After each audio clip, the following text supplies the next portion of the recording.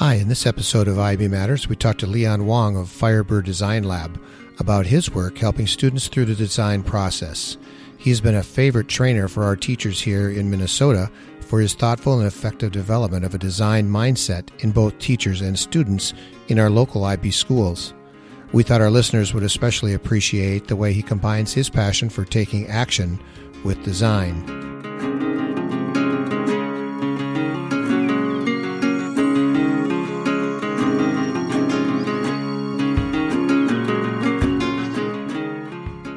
Welcome to IB Matters, a podcast for those who currently teach, lead, attend, or are interested in International Baccalaureate IB schools. Hi, this is John Peterson with IB Matters, and by way of introduction to today's guest, let me tell you a little bit about Leon Wong. He is a fierce advocate for purposeful creativity. Leon has a multidisciplinary background in psychology, architecture, art design, and education, through which he has developed a highly integrated approach for cultivating individual agency. The framework developed through his Firebird Design Lab combines the expression of art and the intentionality of design to help drive personal activation and collective transformation. Under the banner of Love, Hope, Rise, Leon has worked closely with many social justice organizations to develop clear and impactful narratives toward unity and change. Wong has presented his work nationally and internationally. He has taught at various educational and cultural institutions and has worked with many grassroots organizations across the social justice movement. Hello, Leon. Hello, John. So thanks for coming in to talk to us today. And I think we've talked a little bit about what we're going to be sharing today. Would you first let folks know a little bit more about yourself, like, for example, how you kind of ended up doing this kind of work? Yes, John, thanks for having me here. It's my pleasure.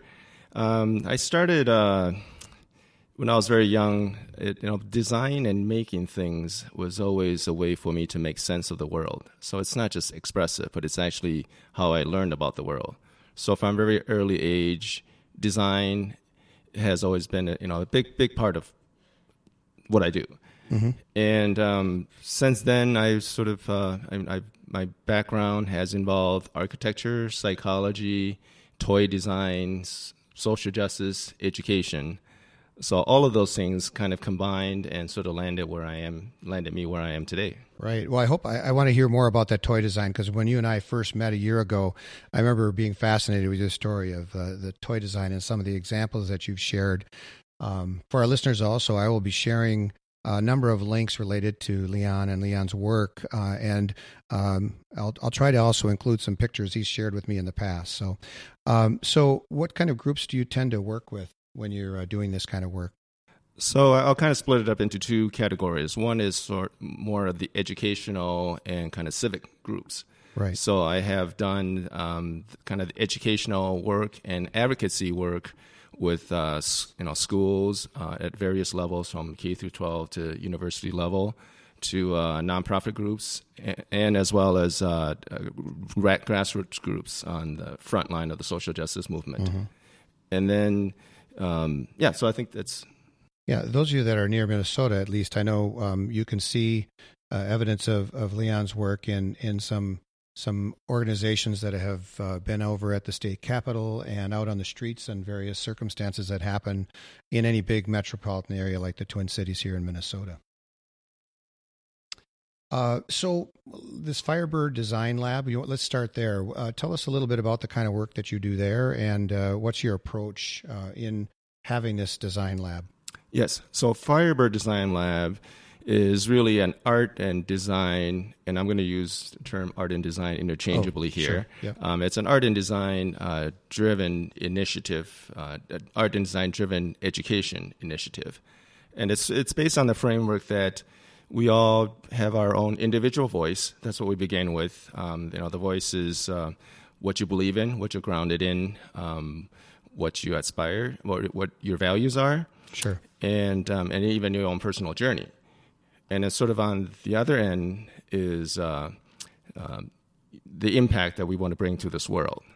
So these two sort of bookend something in the middle, and that thing in the middle is process. How do you get from point A to point B? Mm-hmm. So with Firebird Design Lab and actually as well as Love Hope Rise, which that's the banner under which I do my social justice work. It's the same approach. It's to get from your voice to the impact. And what is that process in the middle that gets you from one to the other? Right. So if you're listening, you can hear another reason why I felt it was important to share Leon's work here with the audience is that if you're thinking about your role as an IB person, you think about the importance that the International Baccalaureate puts on design as a key part, and in fact a required course during the middle years program, and also this idea that the approach and how students get from learning about something, then taking action. I can't think of a better example of how action, which is again a continuum, integral part of IB. I think what Leon has to talk about here today and what he shares in his workshops is about taking action based on what you've learned. So go ahead and maybe walk us through a little bit of an example of that kind of thing, if you would, Leon. How do you take a student or an adult even through that process of connecting those things? Yes. So I've done this, use this framework to work with students as young as 8 years old, all the way up to college students. And this summer we're working with IB teachers at the Minnesota IB Summer Conference. Right. But it's the same framework, same approach. I mean, essentially, we all care about something, and we all have that little voice, that little light inside. And I think to do our best work, to really activate ourselves, I think we need to be connected with that voice. Mm-hmm. And then so that's almost kind of the artistic aspect. It's more of an artistic expression. Yep. And then so I'm taking that, combining with looking at kind of the outcome. If you have a definable, tangible sort of outcome, impact that you want to achieve. And kind of taking a look at both of those. And again, what gets us from point A to point B is the process. Right. So when I say process, it's really a personal process.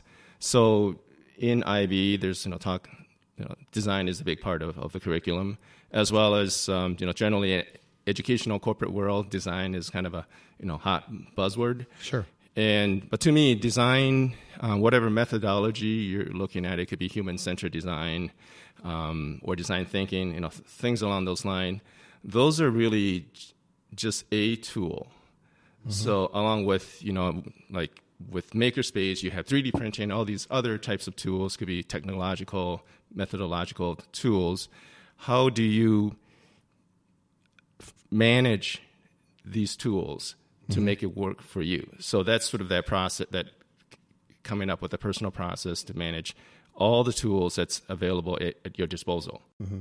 When you say tools, give me an example of the tools that you're talking about.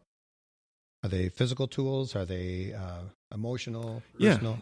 So I'll kind of maybe talk about design thinking, human-centered design, and it's almost a bit of a critique. So like in design thinking, the first thing, it's a series of steps you go through. The first step is empathy. So you talk about being empathetic to your audience, and then go down the line. You create and ideate, and all these things, and then you collaborate. But in the end, again, these are just sort of part of a tool that belongs to a toolkit. And so how do you know when to use the right tool, what the limitations of each tool is? That's kind of what I'm getting at. So before you can understand all these tools, you need to sort of have an understanding of your own process, your own decision-making, your own problem-solving steps. So do you spend some time with the students? I think if I recall, and when you work with young people, especially the ones that are in elementary age schools, it's a recurring visit. You don't just drop in once. Don't you come back over and over, and that gives the children some time to understand their own process? Yes.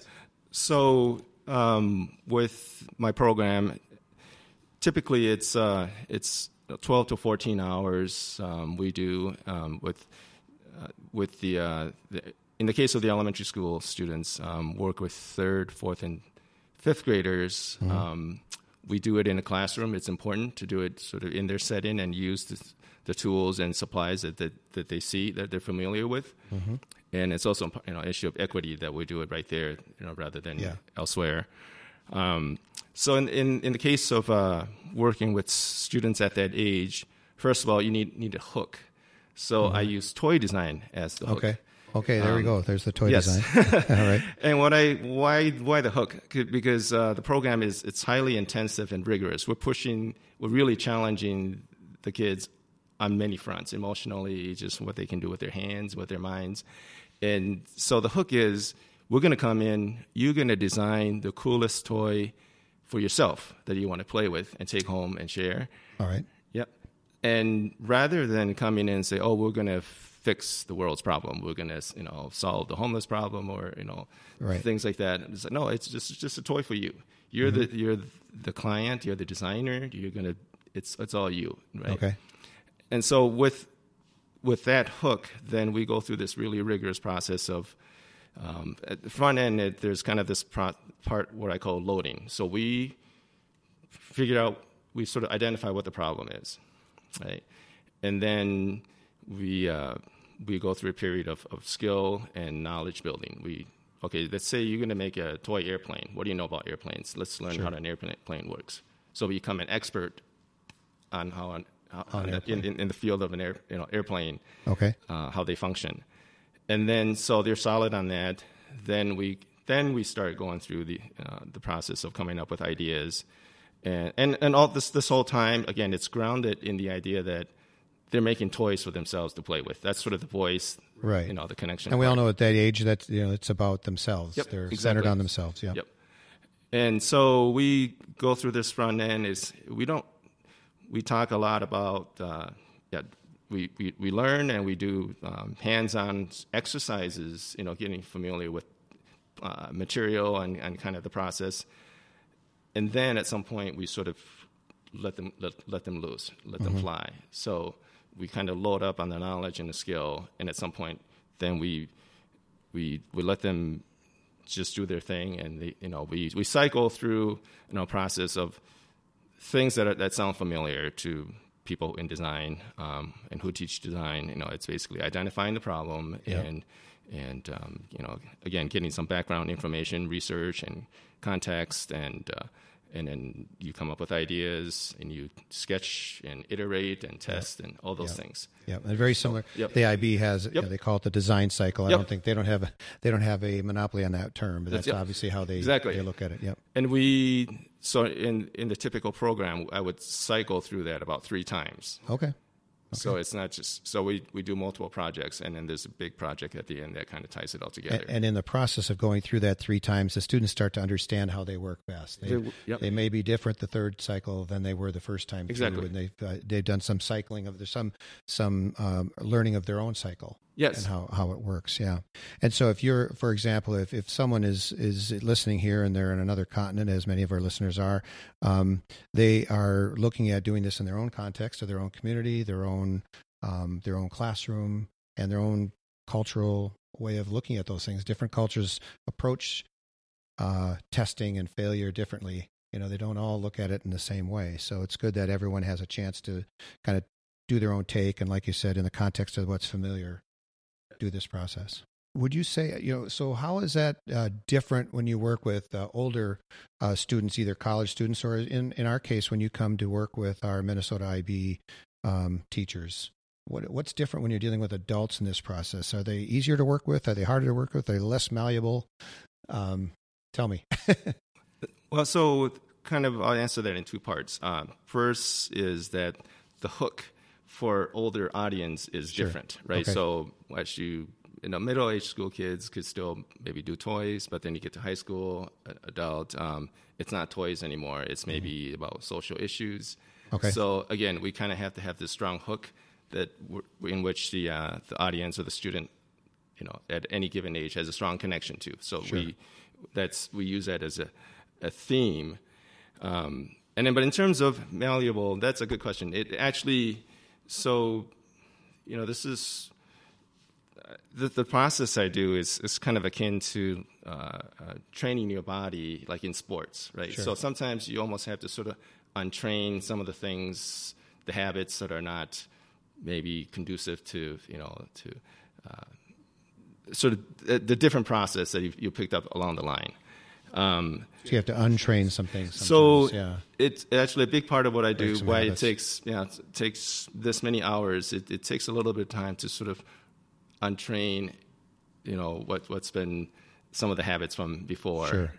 Yeah. Yeah. I can understand that. So in which case, some adults maybe have more to sort of unlearn and get to that starting point. Sure. Yeah, and that's kind of where I was going with my question. Is that my own experience has been that sometimes when you, like I have coached tennis, for example, and I didn't enjoy coaching adults as much as I did young people because honestly, they had habits and they wanted me to help them serve better the bad way rather than, young people go, well, tell me how to do it right and I'll help you, then you can help them. So, so I'm sure that's it's a good analogy, like you said, to mention how you work with sports as well. So in your, to what degree do you believe that this kind of carries through? Do you feel like this is something that young people and adults alike can then continue to use in other situations once you leave the room, or once, I'm talking in most cases, obviously people aren't going to be dealing with you personally, but as they're working with this process in their own classroom or with other peers, what are some of the ways in which design do you feel kind of carries through for their whole life or in other aspects of their life? Yes. So, we talked a lot about design, and which has probably overlaps with, technical, overlaps with the science, math, and art, and all these different disciplines. But really, at the foundation of what I do, it's a sort of a socially driven kind of objective, meaning that it's really about activating the individual and then gaining confidence to take on any problem that comes their way, regardless of discipline. Right. So actually the conversations... Which is very IB, by the way. Yes.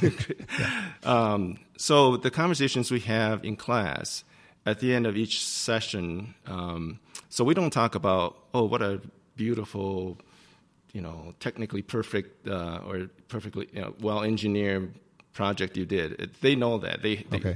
We talked about, so you've done this thing, and you challenged yourself and through this thing, and at some point it was hard. You didn't think you were going to make it, but you did. You came through the other side. And this is what the students are telling me, that it's the hardest thing they've done, and they didn't think they can make it, and they do. They persevere. Right. So we talk about, you went through this process of persevering. If no one can take this away from you. Mm-hmm. So if something happened with this project, this toy you made, on the way home on the bus, it gets lost. So does it matter? No. Right. It's can you make another one? Yes. Can you make a better one? Yes. Can you teach someone else to make one? Yes. Yeah. And can you continue just to make more? So that's sort of the core of what I do. So, I just wrote a word down here for myself, agency. What you've been describing to me is, it's kind of a hot term right now, agency. It means a lot of things, but for the most part, as you described it, it means this ability of a student or any person at any age, frankly, to feel like they can do what they want, what they choose to do, that they have the personal skill set that allows them to go forward, as you just kind of described, to take on whatever comes their way. Could you go ahead and just kind of talk about the course or classes that you are teaching for us in this summer? We've got some people waiting to register. They might want to know what they're going to get from you in your class this summer. Okay. Thank you. So in terms of agency, I sort of shy away from using that too much sometimes, because it is sort of used quite a bit and has different meanings for different people, or maybe used a bit too much. But in terms of what's happening this summer. So I'm teaching 2 sessions. One is a shorter session, 75-minute session with the K through 5. Right, the elementary, PYP. Mm-hmm. And then the other is a full day, 3-session with the just overall, anyone can attend. Yeah, the whole continuum is open. Yep. But they both deal with agency, just because that's exactly the thing I do with my approach and with my education. It's about agency and activating the individual. But what I'll say is, when I talk about agency, it's in the classroom. It's not just agency for the students. Mm-hmm. It's also I'm engaging the teachers there as well. I'm challenging the teachers to kind of rethink their own agency and their role in the classroom. Mm-hmm. Yeah, and I do a lot of in my role as the director of the Minnesota IB Association. I do a lot of work with teachers training, and I'm not the trainer very often, but I listen to teachers as they absorb the training, and many times I'm struck by teachers that don't have a personal agency. They feel like there's somebody else in control of their life, and that is absolutely true in many cases as a teacher. You have an administration, you have the bell system, you have parents, and you feel like sometimes you don't have control over your classroom. And one of the things I like about the way IB approaches things, it's generally a framework, and it leaves a lot of room for the instructor, the teacher, to essentially engage the students the way they feel would be the best way to engage the students. And the framework that IB provides essentially scaffolds that work, and the teacher is given a lot of independence and authority, in a sense, over exactly what they do in the classroom. So I'm glad you're bringing that up, that it's something that you work with the adults in the room as well. So and I know from our experience in the past that the reviews are great. Every time, the times I've had you in with us, and when I advertised that you were coming again, everyone's like, oh, this is like the best staff development I've ever had. What kind of things do people walk out of the room telling you, or what do you hear from students and young people as you work with them and maybe as you leave? Well, thank you for the kind words. Yeah, some of the anecdotal feedback that I've received, and these are the things that I sort of consistently received, was so with instructors, teachers, I would actually, when I'm working with their students, and then afterwards, or sometimes, in the process, I would get feedback from teachers saying, I actually thought I had given up on student X, but going through this process, this really helps me to see them and engage them in a different light. Mm-hmm. And so that's gold, that's right? Gold. That's absolutely, that's platinum, maybe. Yes. Yeah. And then I would hear from the students, they come back. We do these multiple sessions, and we have one session, and the next day they come back and say, hey, based on what we learned in class, I went home and did this other project on my own, and, so forth. And I'm hearing the same thing from the parents, that the kids are just kind of turned on and activated into just taking on an initiative to come up with projects and keep working. That's great. That's great. I don't want to let you go without giving you a chance to talk about the other area you work in with your Love, Hope, Rise projects. Would you mind just sharing a little bit about how that works and some examples maybe of the kind of activism you've been involved with? Because I think it's important for people to hear how someone with your background and how young people who take on these same kinds of values can actually take action, which is a big part of what IB expects teachers and students to do. Yes. Thank you. So in terms of the social justice work or community, related work under Love, Hope, Rise, first of all, again, it's the same process that I teach, with the toys, and it's the same. The process I teach is the same, and the process I myself use is the same. Mm-hmm. And again, it's about the voice, and it's about the impact you want to create, and it's about finding a way in our process to get that done. And in terms of social justice, and a lot of times in the organizing world, things are really siloed, meaning the organizers do this, and then maybe the artists are kind of doing something else, and at some point the organizers might say, hey, we need some banners and posters, and make something cool. Yeah. And this is like 2 days before the event, right? Right. So at that point, I think the impact of art and design is sort of minimized, and so I'm kind of trying to change that model. So meaning, we're there artists and designers are there to provide more than just a product. We can sort of help with the process, which means we should be there trying to get us a place at the table from day one in terms of organizing. Okay. So is it something where you need to be engaged in the actual, is it in your heart as well to offer the same, the organizers are passionate about something. Do you find that you need to have the same passion to do that? Is that kind of how you've been brought into some of these things? So I think the level of passion probably is similar, so it's more of it's kind of the theme and the voice, right, and the issues at hand.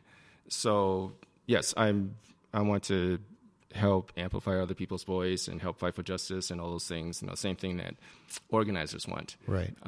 But each group of each organizer or each community sort of has their particular situation and voice. So my job is to come in and sort of understand that voice and use their own voice to make impact. So as you kind of sit in the first, and if you're invited in, hopefully at the beginning, you're listening at the beginning. You're just mostly listening. You're just kind of taking it in, hearing what their voice is, and in your mind assimilating that.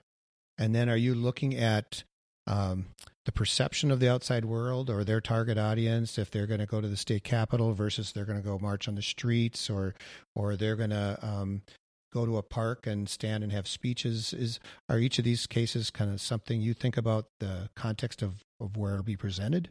Oh, yes, definitely. We think about sort of the outcome, the context. But the analogy I use is actually, a lot of activism work, especially if you're talking about, taking action out in the streets or at the Capitol, it's really street theater. Okay. So think about it in terms of putting on a production and who your audience is. And your audience may be your own, people within your own community movement. It could be people in the media, people sort of undecided folks or on the other side of the issue. So you have to identify each one of these targets, identify the context, the place where it's going to be, the scale, all those things, and sort of figure out a plan to create the maximum impact given whatever resource and capacity you have to work with. Sure. So do you find then, like you mentioned before, the maybe not worst case, but not an ideal case is when someone comes to you 2 days before the event and say, paint some posters and make them look cool. But if you've been in there in the conversation from the beginning, are you kind of counseling them on how they should present themselves then? And you would actually, in the beginning, kind of, you already know what should be there without their input. I mean, obviously their input is their message, but what role are you almost telling them what should be out there? In some cases. So, it's different. The situation is different, with different organizations and sort of different campaigns. And my point of intervention and engagement is different. But in terms of helping, if I'm able to get in early on the front end, then we could essentially do a branding exercise. I mean, what is your organization or this campaign about? So we do it from the ground up. We build this brand. We've, developed sort of the messaging and the system to portray that brand. And these are sort of corporate words. It's weird to use these. I know. The movement, but it's... Yeah. No, and in fact, that I've often had that conversation with people about International Baccalaureate because it is a brand also. Yep.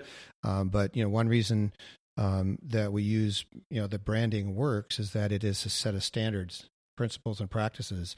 And IB, in fact, the entire IB organization is based on a set of principles and practices that are enforced. I mean, this maybe not the best analogy, but the McDonald's hamburger tastes the same everywhere you go because there's a brand and an enforcement of practices. And so when you take anything you're doing, the idea of a brand is not necessarily a dirty word because it's showing that you definitely have principles and practices to which you adhere. And I admire the fact that that's a big part of what you're talking about here, for sure. May I just add another point with regarding the social justice work and sort of what I bring to an organization, to a campaign, besides their own voice. I use Love, Hope, Rise as my brand for social justice work, and that's also sort of my core values and beliefs. Can I just interrupt for just a quick sec? So the Love, Hope, Rise, the 3 words, they're white on a blue poster every time I see it. I don't know if they're always white and blue poster, but did you create that? Is that from an earlier creation of yours? Is that where that name comes from? Yes. Yep. So it's white on, intended to be sort of a violet color, between blue and red. On video, it sometimes shows up blue. Yeah. And it's essentially it's sort of a text, it's word-based message, and that was created actually right after the 2016 presidential election. Okay. So I have been doing activism work for a while, and that the results of the election surprised and stunned us, and it the world didn't feel like it was going in the right direction after that, and I felt like it was actually upside down for many of us. So I had to sort of think about what am I what is my voice and what am I going to bring to the movement? And how am I going to react as as an activist artist? So when you're a young person and they want to be active, and especially as they get older, they want to get out there and do something. And it might be a campaign for something in their school at lunch, or it might be, campaigning for social justice. And now, of course, in the wake of some school shootings in Parkland and other places, we're seeing student activism that is highly organized with a clear voice.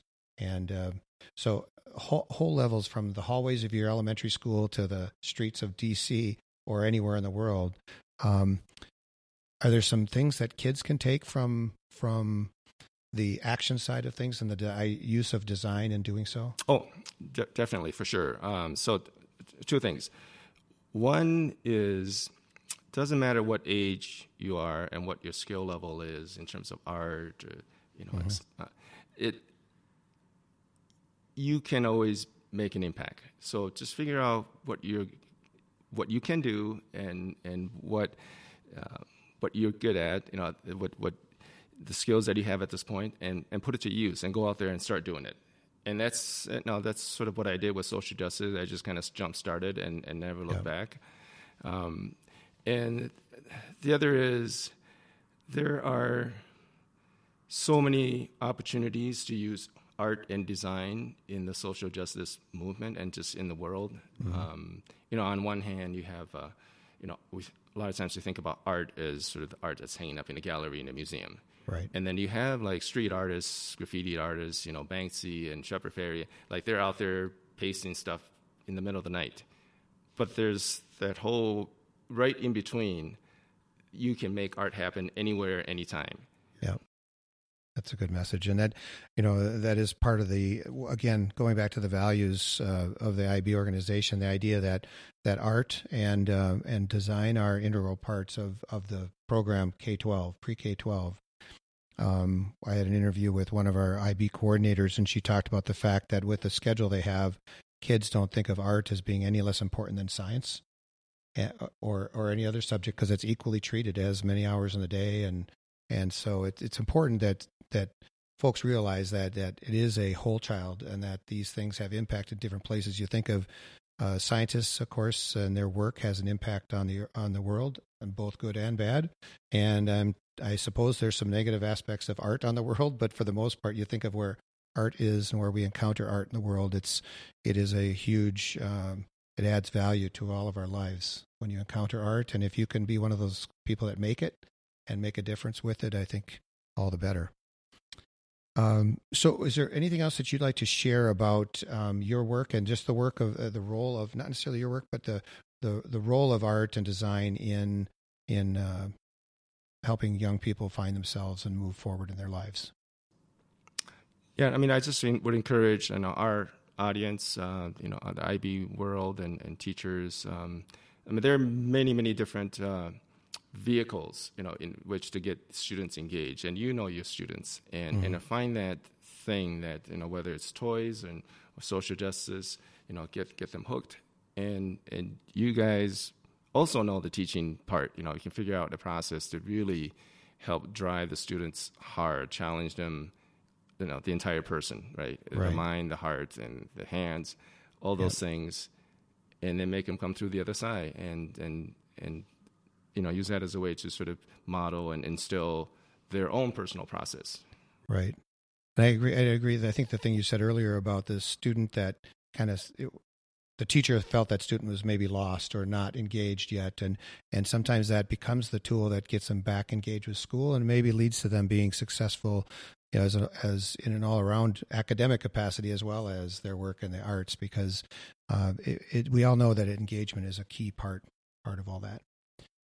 Well, Leon, I want to thank you for your time with us today. I appreciate you coming into the IB office for an in-person interview, so we can both be on microphones. And I look forward to maybe having another conversation. In fact, maybe this summer when you're doing your session, we'll pull you aside at some point, and we'll kind of see what's been happening with you and with the work that you're doing in our summer conference. Well, thank you, John. It's been an honor to be here, and thank you for your support. All right. Thanks, Leon. You can learn much more about Leon's work and other aspects of design education and the connections to activism using the link to Firebird Design Lab's website found in the podcast notes. Please find all our episodes wherever you get your podcasts and click subscribe so you don't miss any future programs. Follow us on Twitter at MattersIB. Also help us spread the word about IB by liking and sharing the IB Matters links in your own feeds and social networks. In very little time, we have already been heard in over 40 countries, a testament to the global reach of the IB.